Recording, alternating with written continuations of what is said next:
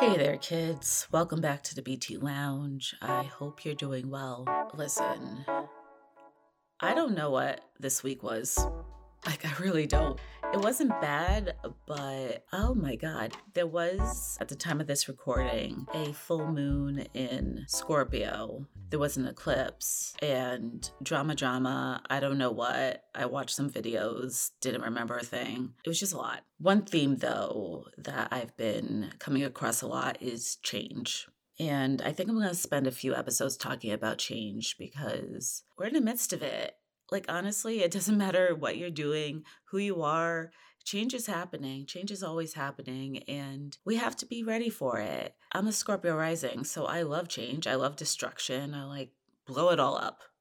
Let's start fresh. I don't care. But I'm having a hard time with change as in the future. Yeah, I still don't know what I want to do when I grow up. I still might be a magician / detective / lawyer. Shout out if you listen to that other episode. You know what I'm talking about.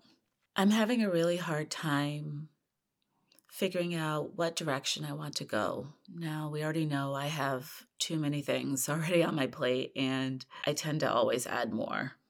Even though I'm really excited to do this podcast, it's still one more thing that I have to do. And it's okay to acknowledge that. I don't regret it at all. It's just more things I have to do, and I have to really figure out what's essential. I still haven't read the book Essentialism, but you can watch any YouTube video about it and understand what it's about. The thing is, we can only have one priority, and that's ourselves. Then we have to think of what's essential and how much time we're spending on what's essential to us. Sometimes I write down all of my responsibilities, and then I have a mentee B, a little mental breakdown about all of my responsibilities. And I was talking to a friend yesterday that there's really nothing I can let go of. Sure, I could probably take on less tasks in each responsibility, but generally it's all stuff that I want to do. Yet there's still more things I want to do, and I kind of want to do them right now. So I'm having a bit of a hard time trying to figure out, okay, what needs to change? What has to be adjusted here? And of course, it's money, obviously. Money's always going to be number one stressor for me and for a lot of us. And listen, it's okay to acknowledge it. I'm going to do another episode about law of attraction and my thoughts on it and the culture around it. But a little spoiler is if you put a lot of energy towards something, you're going to get it. And that's the good and the bad stuff. So ideally, you want to focus on what you want instead of what you don't want. And I've been spending a lot of time focusing on my lack of time and how my time isn't giving me the output that I want. If you haven't noticed, this is going to be a little bit of a rambly episode, and I hope you're cool with that because I did record another episode for this week and it was scripted and I just wasn't feeling it. So maybe I'll re-record that one at another date. But for now, I just wanted to talk about what's been sitting in my brain for this past week and honestly, this whole year. I don't know what I want to be when I grow up, but I do know I want to go back to college. I got my bachelor's in film studies in 2005. So it's been a minute, and part of me thinks that I can't go back to school. I don't know how it works. But I also remember that I memorized 18,000 words from my Bikram yoga teacher training, so I think that I can pull it off. I can at least memorize stuff when I really have to. And this time around, I'm really excited to go back to school. There's so much I want to learn, and I want to write a thesis paper or so many thesis papers on so many things. So I think that'll be really exciting for me to go back to school. So if you don't mind being my homie right now to just kind of talk through my options, I would love to share them with you. Ideally, I would go get my master's in philosophy and my PhD in modern culture and media. Now, that specific PhD program is at Brown University, but they don't have a philosophy major, so I'm kind of why? That seems kind of obvious. They have a PhD in philosophy, but not a master's program. My other course of action is getting my master's in psychology and becoming the therapist that I kind of always wanted to be. I'm already everyone's unlicensed therapist. Don't come after me. I'm just joking here. One thing I definitely want to say is you do not need to have a degree in order to do the work you want to do.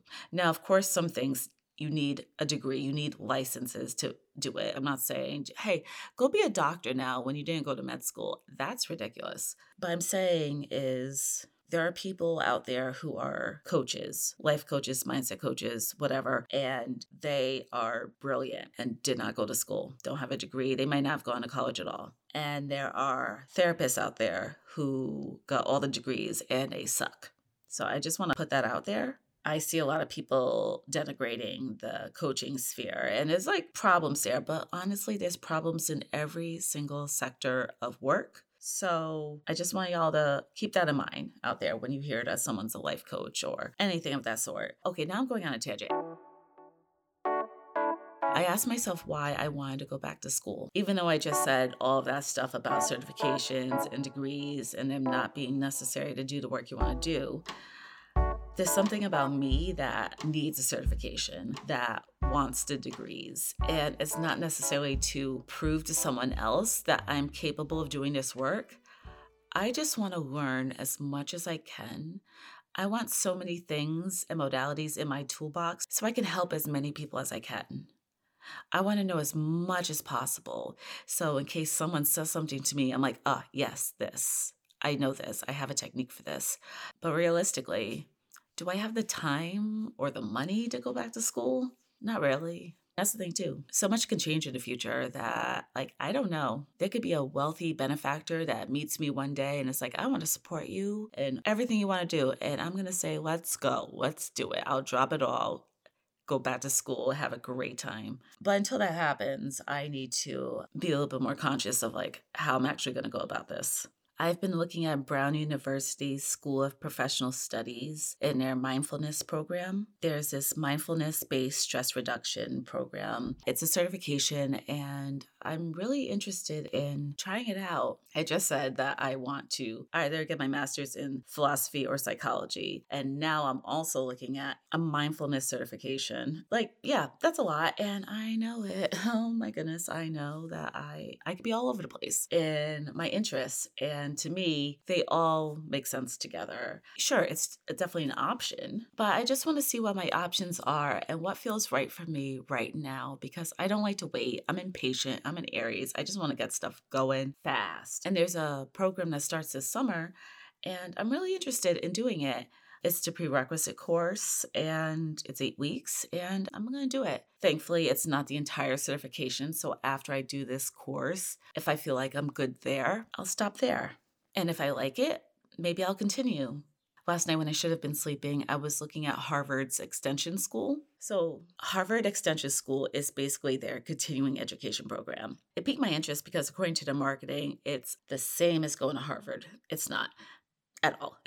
It's 100% acceptance rate. Basically, you have to take 3 classes, get at least a B, and you can continue on with the program. The Harvard Extension School website says it's the same as going to the Harvard Divinity School. I'm like, oh, sure, I should do that. I'll be a priest. But this is a program that's meant for full-time workers, people who don't live in the Boston area. You can do it online. I really like that this is an option now with these institutions because, listen, I didn't do that great in SATs.